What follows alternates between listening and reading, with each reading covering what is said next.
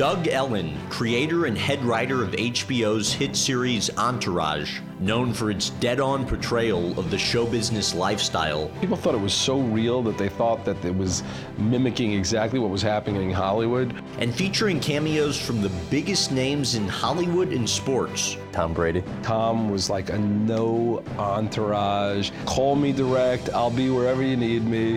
While he had early success, Ellen's career hit a major dry spell, putting him on the brink of calling it quits. You're paid, I think, $1 million to write a script, yet all of a sudden, you can't even get $50,000 from somebody. This moment was like, okay, you're dead. But the overwhelming success of Entourage would change everything. A self-professed sports fanatic. How big of a sports fan? My greatest childhood memories are all sports related. He recalls some of the most memorable athletes who've appeared on the show, as well as the one who canceled last minute. You know, it'd be one thing if you read the script and said, I hate it, this is awful, but I never got anything, so. All that's coming up next, right here on the In Depth with Graham Bensinger podcast. So you majored in English, Yeah. in college, and when you graduated Tulane in the early 1990s, you moved to Hollywood, and then you get into stand-up comedy. Yeah. Why? I mean, I actually got into it right at the end of college. You know, I'm a critical guy, and I think we were at a stand-up show, and I told one of my friends how bad I thought the comic was that was on stage, and he signed me up for an amateur night. So I did it, and again, it was, I don't know what I did to pursue this stuff as a kid, but I always wanted to be Woody Allen or Albert Brooks. That was my goal, Jerry Seinfeld. I didn't really do anything to pursue it till the day I landed here, but that was kind of always the thought. I wanted to make movies, I wanted to star in movies, I wanted to write them, I wanted to direct them, and I didn't do any of that as a kid, so I don't have like a Spielberg story that I made this great film when I was 14 or anything like that, but it's just always what I wanted to do. It was always what I was interested in doing. How much of your routine do you remember? I mean, I'm not going to do any jokes if that's what it is, but I remember all of it. And I got Andrew Dice Clay's number, who's now my friend, and I used to call him and leave jokes in his voice on his machine and say, if you like them, call me. Did he know who you were? No. Did he ever call back? No, he never called back. Well, I asked him, and he said, I think I do remember that, but I, go, oh, and I would do like the whole thing. So, like, what would you leave for him on the? I mean, just, if you know Andrew Dice Clay, I would just do his kind of humor, which was, I banged this girl last night. She said, what did that mean to you? It means I don't have to jerk off tonight, honey. Oh, and I would do stuff like that. So I would leave it on his machine, and he never called me back. He probably used it anyway. But but stand-up went pretty well for me in the lazy form that I was. I was not a guy who could sit around 5 nights a week like the great comedians will all tell you they did, or 7 nights a week until they'd get on. I was like a once every 2 week kind of comedian. I didn't like living in bars. It just wasn't my thing. But I was pretty good. Things were, I didn't really have a bad night except one night in New York. It was the only real bad night I had. What happened? Well, things were going kind of well, and I felt confident, and so I went to New York and I rented out a place. I said, I'll fill it, and I'm somewhat popular in Long Island, and I managed to fill up Caroline's with 350, 400 people to come see me, all my friends from childhood, my parents, some relatives and everything, and I felt very confident. I was still an amateur at this point, so all the professional comedians that they still bring in, the whole night, like, I think my name, I don't remember, but I think my name was like on the marquee. I think I took it out or whatever, Yeah. And all these professional comedians were like, who the hell is Doug Ellin? And they were just abusing me for the entire night until I finally came up.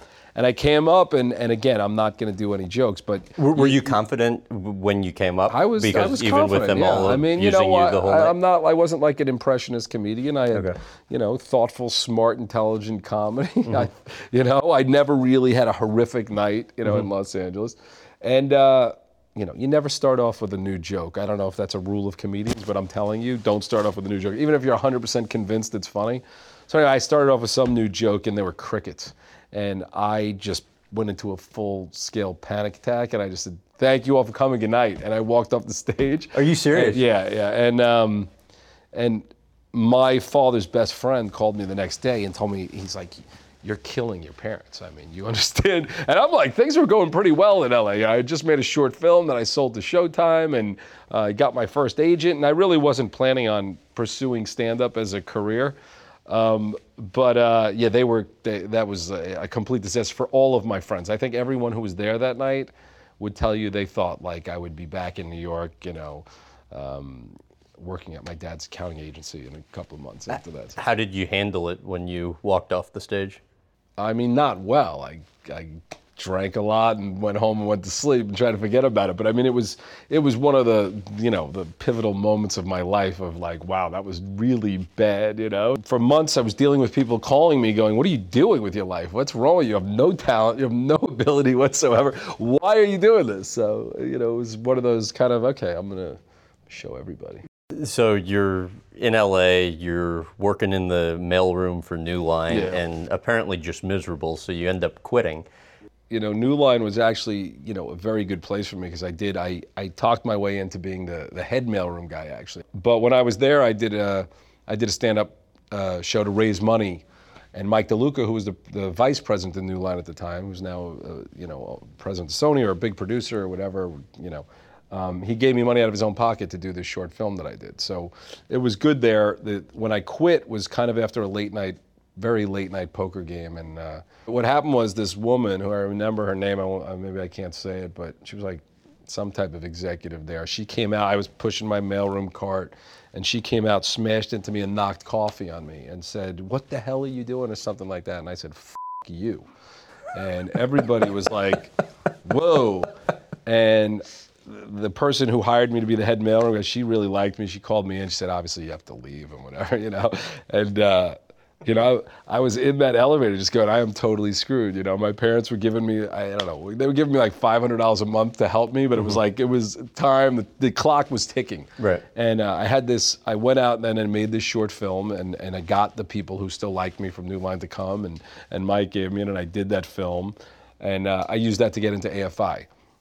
Which is the American Film Institute. So you end up going on to have a decent amount of success. As mentioned, you have 2 films released in the theaters before you're 30 years old. You're paid, I think, $1 million to write a script, yet all of a sudden, you can't even get $50,000 from somebody to write a script. Explain what happened. Well, I mean, it's a funny business, I mean, I got hired after I got out of AFI. I made another short film, and a guy called me up and asked me to do this movie called Fat Beach. And I was 22 years old, and it was PHAT, which was really, honestly, if you look at the timing of it, it was not really a word in the language at that point. It was coming, from the inner city out to white suburbia, but it really wasn't there. And we shot this movie in about 8 days for about $100,000. And the guy ran out of money who was producing it. And about 8 months later, a friend of mine saw some of the footage and said, I can sell this. And he went out and sold it, and they called me back. They said, we're going to shoot another 6 days. We're going to finish this movie and release it. I never really thought anyone was going to, where would they release it, But this movie's been playing for 15 years now. It's still on Showtime, and Chris Rock used to make fun of it in his stand-up act. But I did it in about 12 days with about a budget of $100,000, and Live Entertainment released it on 400 screens, which I thought was insane. And that'd be a great feeling. I didn't even want it released. I didn't want anyone to see it. I mean, they called me, and told me they were going to release it. I thought it was an April Fool's joke at first.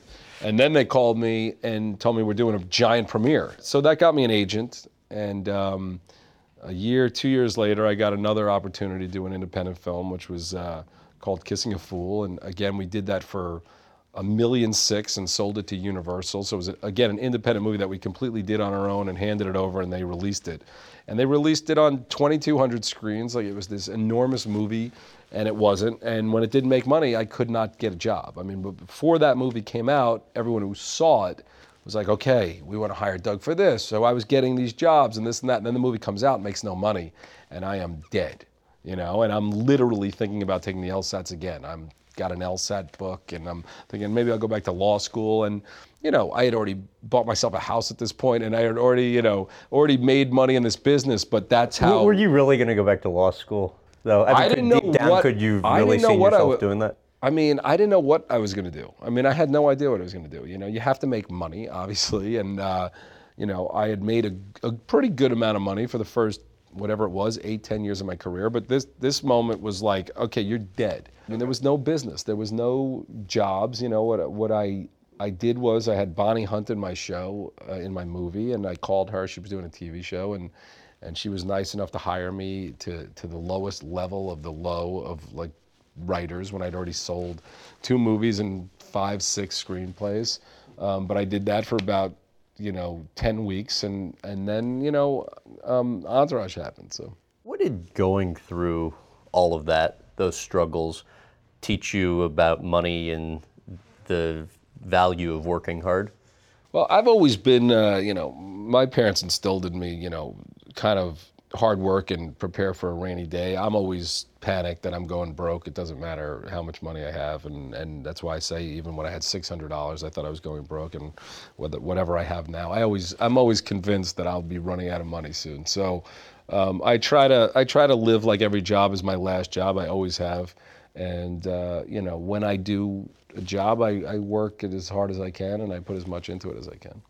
How did the idea for Entourage come about? So Steve Levinson, who's my friend from Tulane, he managed Mark Wahlberg, and I know Mark from Steve, and Mark used to follow his friends around with a camera, and Steve came to me one day and said we want to do a scripted version of Mark and his friends, basically.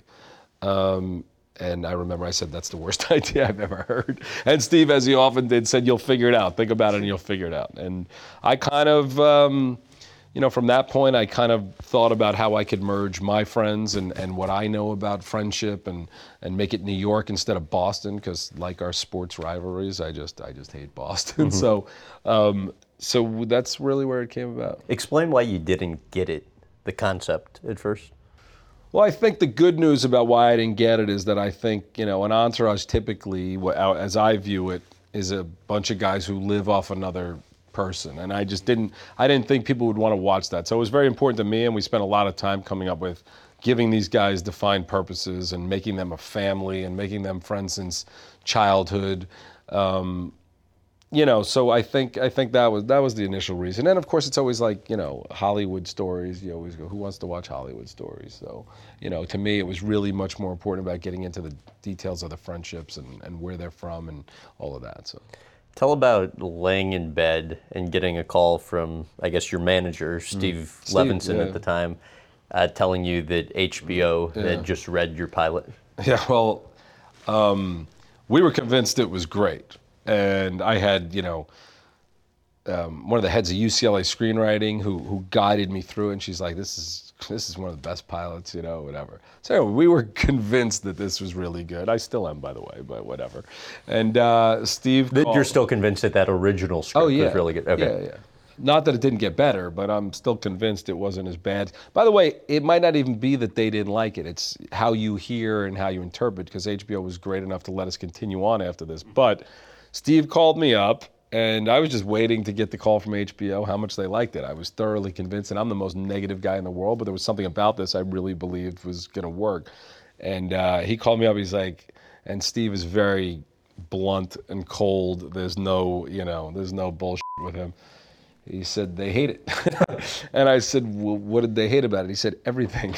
And I remember I took my German Shepherd, I walked to the park, which was, you know, this empty park. They were redoing this park, so it was just a grass field. And I remember I took a bottle of probably Johnny Walker at the time, and I just sat there with my German Shepherd, and I was like, my career is officially over now, because this was after I wasn't getting any jobs. Then we sold this, which seemed like the greatest thing that ever happened. You sold it to HBO. Sold to HBO at a time when, you know, they were the only game in town for really quality stuff. Now, obviously, they still are, but now you have all the other players. But it was, you know, the greatest moment ever. I think Steve would say that too. They hated that first script, and I sat down, and I have no idea what kept me going, but I went to Palm Springs, I think 2 days later, and I wrote a completely different script that was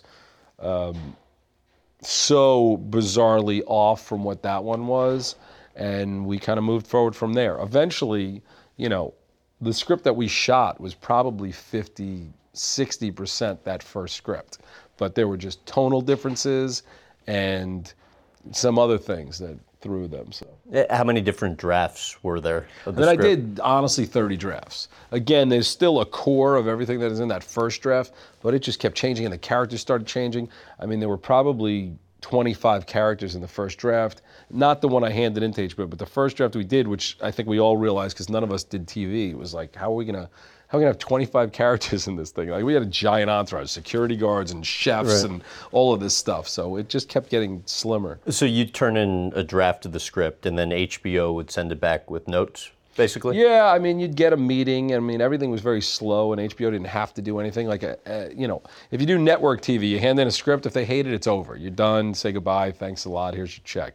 HBO, they'll let you keep going. They'll tell you, we like this, we don't like that. So, How many of the revision requests did you agree with, and how many did you sort of reluctantly I mean, honestly, accept? at that point in my life, your fear kicks in, and I don't think you agree with anything. And like I say, you don't necessarily hear what they're saying, because some of it wasn't as big as it seemed. But when you hear, hate, you go whatever.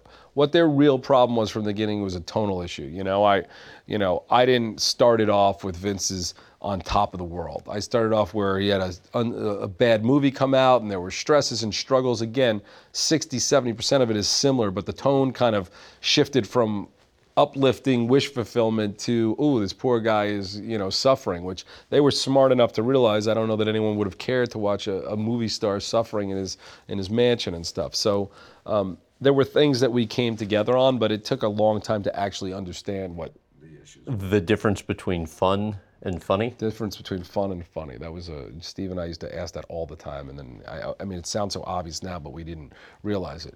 Funny is a funny joke. Fun is being in a Ferrari with your 4 best friends and 8 girls chasing you. You know what I mean? And what were they going for? HBO? I think they wanted fun, and I think I wanted both. And Okay. I think I wanted a lot of heart, and I think they just wanted fun, And I think ultimately the show became all of that. So, they were right, we were right, and, I think it worked out for the best. What was involved with convincing Jeremy Piven to play Ari? The first treatment I ever wrote said Jeremy Piven playing my old agent, Jeff Jacobs, before I had ever met Ari Emanuel. So, he had to read the script, and we had a meeting, and I just, kind of had to bullshit him that I knew where this thing was going, because I had no idea, and the Ari role wasn't, the star of the pilot. So, we had a couple of good talks, and I think, Mark spoke to him, and I think he took a flyer, took a chance. What did Mark say to him? I don't know. You'd have to ask Mark. We'll probably, shut the up and do it, but I don't know. I mean, I think Mark told him that, this was going to be a smart, intelligent show. This wasn't going to be some, dumb thing, and we were really putting our heart and soul into it, so. In what ways was that character actually based off of the super agent Ari Emanuel? Well, again, I love Jeremy from all of the stuff he'd done before, Larry Sanders, et cetera, so I wanted Jeremy Piven's energy. I didn't know Ari Emanuel. I'd never met him. Uh-huh. And when we pitched the show into HBO, it was me and Steve Levinson, my agent at the time, and Ari. And that was the first time I ever met the guy. And it was after that meeting that I said, this is the character, the things that were coming out of his mouth in that meeting. Like what? I mean, I've said some of this before, but I mean, I had worked on this thing for 5-6 months to get it ready. I had all my little papers and my sheets, and I didn't even say a word. We just walked in, and Ari said, it's Mark and his friends. This guy's going to write it. If it sucks, we'll fire him, and someone else will rewrite it, And being completely serious. 100% serious, And I loved it. I was like, whoa, like, what is this? And then when we got out, they bought it. Like I said, we were spinning around, and things were great. And my agent called, said they want to buy it. So I said to him, should I send them some writing samples over, And then Ari calls me, who I don't even know, and he's like, let me understand this. I just sold your show, and now you want to send samples over, so what, they can unbuy it? And I just was like, listen to this guy. I'm like, so I told Steve that day, I said I want him to be my agent. And he was like, nah, you're not ready, And I said, we just got a show bought at HBO, which again, I thought was meaningful. It was not, it was just meant a script commitment. So then the show got picked up, and I said, Steve, I'm ready. I want Ari to represent me now. And he said, you're not ready. And then we got picked up for the season, and then we got nominated for a Golden Globe, and it wasn't until like season 3 I was like, Ari's ready. He wants to sign you, And I said, all right, well, tell him I want him to buy me a car or some shit. So then we went to dinner and whatever. So he was my agent for a while. How much when you were doing the show was it all consuming? Completely. I mean, during the writing process, it was completely all consuming. I would come home. It was nothing else, for at least the first 5 years. I think maybe even 6. The last couple of years were a little easier, but it was completely consuming. Yeah, how much did you have the ability to have a life outside of work? I don't know that I don't have a life because, but it doesn't matter. I mean, the things that I got to do during the course of this show are amazing. But even while I was doing them, I was sitting there thinking about, okay, I got to get this script done. What is this story? I'm out of stories. I have, so things like that. I'm much better off when the seasons would end. That's why I say I'm convinced I would be very happy, like retired. The in-between seasons, I'd be great. I'd be traveling, I'd be vacationing, I'd feel great. And the first day I got in, everyone would always say you need to recharge, and the day I got back into the office, I'd be right back where I started with. This is going to be a torture as hell. So really? That was the same on the movie. The movie was no different. The script, once the script was done and we got to go make it, then it's, to me, it's the joy of the process. How long did it take you to figure out how to slow down a bit? I have not figured it out, except for, I slow down. I slow down because I don't have a deadline. Again, if I went out and tried to seek more jobs and more work and do more things, then I would be under more of that type of pressure that I try to avoid. How obsessed almost are you with character development? I mean, I'm obsessed with everything. I obsess over every word, and. It gets trickier and trickier the more you do. We did 96 episodes and now a movie. Stories get harder and harder to come by. And, but I obsess over all of it. What does the process entail for you? Torture. Really? Trying to get up, trying to get myself in there, In where? Here, wherever I'm writing, it's always a struggle. Writing is not a great job for procrastinators. I was much better with deadlines. That's why having the show, I mean, you have to. You have no choice. You got to keep moving. But, everyone's like, why'd the movie script take so long? And because nobody was demanding it, So if someone would have, it would have taken a lot less time. How often do you write? Not often enough. What's not often enough? I wouldn't say I have an amount of time, like Stephen King, I think writes, every single day. I certainly don't. Every week? And not every week, no, not even every month, I usually, when I have to, I don't anymore. I don't write for fun, so I don't sit down and go, you know what, I'm really thinking about something. I'm dying to get off my chest. That doesn't happen. How long would it take you to write an average episode of the show? Anywhere from a day and a half to 7 weeks, Some were really simple and some weren't, What's one that would take longer? I don't know which one that takes longer, but the one I got nominated for an Emmy for, I think it took me like a day and a half, and maybe that's why. So, maybe if you don't overthink it, it's, better. But. How about the tightest crunch you've ever been in to get an episode done? HBO they gave us a good amount of time, so scripts we were usually ahead, but it still took a good amount of time. But I never was really that crazy with it, like we're shooting tomorrow. I need this. So. I mean, at some point, so weren't you only an episode ahead? Probably. I try not to. I think I've blocked. Why? I don't know, the pressure of that when I used to be in the office till 4 o'clock in the morning trying to figure this stuff out, or New Year's, or, literally sitting in the office going, I have no story. I mean, I remember calling Kevin Connolly, I forget where he was, partying somewhere, and, I'm like, I'm dead. I have no story. I have nothing. And he was like, I just ran into Harvey Weinstein. He said he's going to kill you for the episode you did last year. I was like, what do you mean? He's like, no, he wasn't joking. He said he's going to kill you. He's going to take a knife and he's going to stab you. And I was like, really? And I came up with an episode that night. I think that was New Year's. I couldn't tell you what season, what year. And then we did another one with Harvey where he comes back and he threatens to stab E. So it was literally verbatim dialogue that Kevin had told me Harvey had said to him in a bar somewhere, I understand, sometimes there will be celebrities that will commit to do cameos. Mm-hmm. You'll write the script, then for whatever reason they change their mind. Yeah. How frustrating a Beyond process frustrating. You know, one of the great tragedies is Eli Manning, you know, bailing on me, you know, and when sports and my life combine, you know, I'm a diehard Giant fan, as you can tell from my my signed David Deal helmet right here. Yeah, this is a good friend of mine and sent me this, which I love. Two-time Super Bowl champion David Deal, by the way. But right after the Super Bowl ended, I was sitting at my desk minding my own business, and my phone rang, and I answered it. It was Eli Manning, and he said, I love the show. I'd love to be on it and whatever. So I took however much time it takes to write a script, and then I sent it to him, and he didn't call me back, and I called him again. He didn't call me back. I called him again. He didn't call me back. And, you know, I'm like, we're days away from filming this thing, and it's not so easy.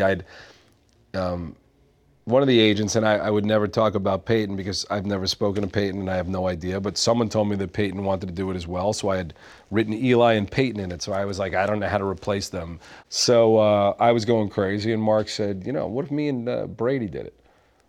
I said, well, that would work, you know, so that's how we switched it, you know, and it's always been an upsetting thing for me, and why I love the Giants so much. It's why, you know, if Russell Wilson was the quarterback of the Giants, I would be a happier person. Did you ever hear back about what happened? I heard from his agents that, you know, they had ended up, it was after they won the Super Bowl, and then I guess they lost to the Vikings, and his agent called me and said something to the effect of, he wants to focus on football, I'm sure you understand.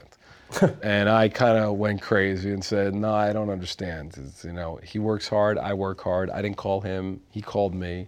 And I never even got a response. You know, it'd be one thing if he read the script and said, I hate it, this is awful, but I never got anything, so. And you've never seen him since? I have never seen him since, but I've got Tom Brady's jersey hanging right there, and Drew Brees is right there, and Russell's over there, and I do not have Eli's. And, which says a lot when you're a Giants fan. It's very hard for me. I just root for them to win, and I hope he doesn't have great games. It's just the way it is, you know?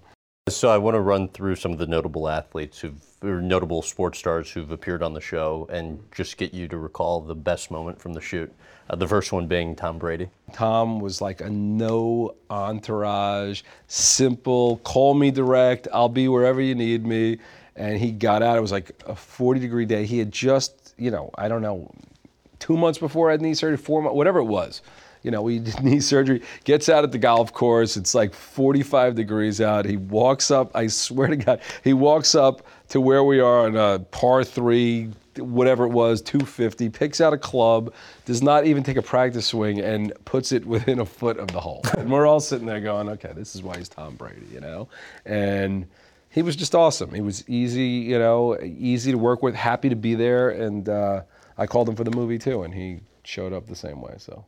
How about Phil Mickelson? Phil Mickelson was a little funnier because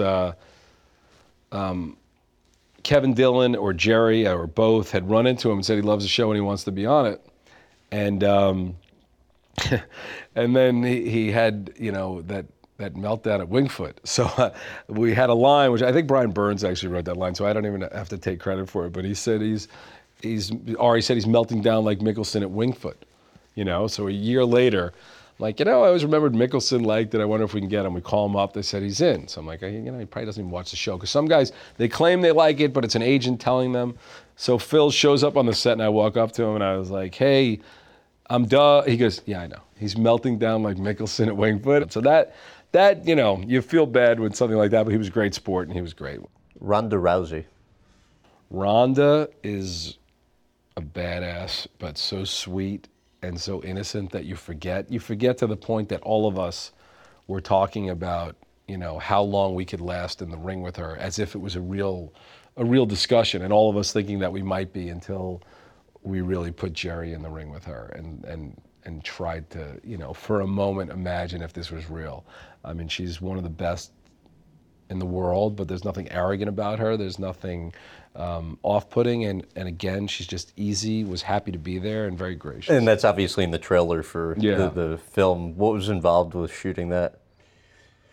Just getting Jerry to overcome his fears, you know, of kill. No, not really. It was great. There was nothing. It was just an easy, fun day. That was actually a great day. The one sports star you would have most liked to have had do a cameo that you were never able to get? I mean, of course I wanted Michael, obviously. And I did want Tiger to somehow play into the situation and make fun of it and get in it, but that wasn't even, on the table at all. But I would have liked to get Michael on the show. That would have been cool.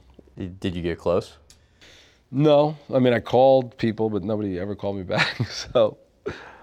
How big of a sports fan? I mean, you're huge sports fan. That was my childhood. And if I could have done anything, I would have been a point guard for the Knicks. That would have been my dream job.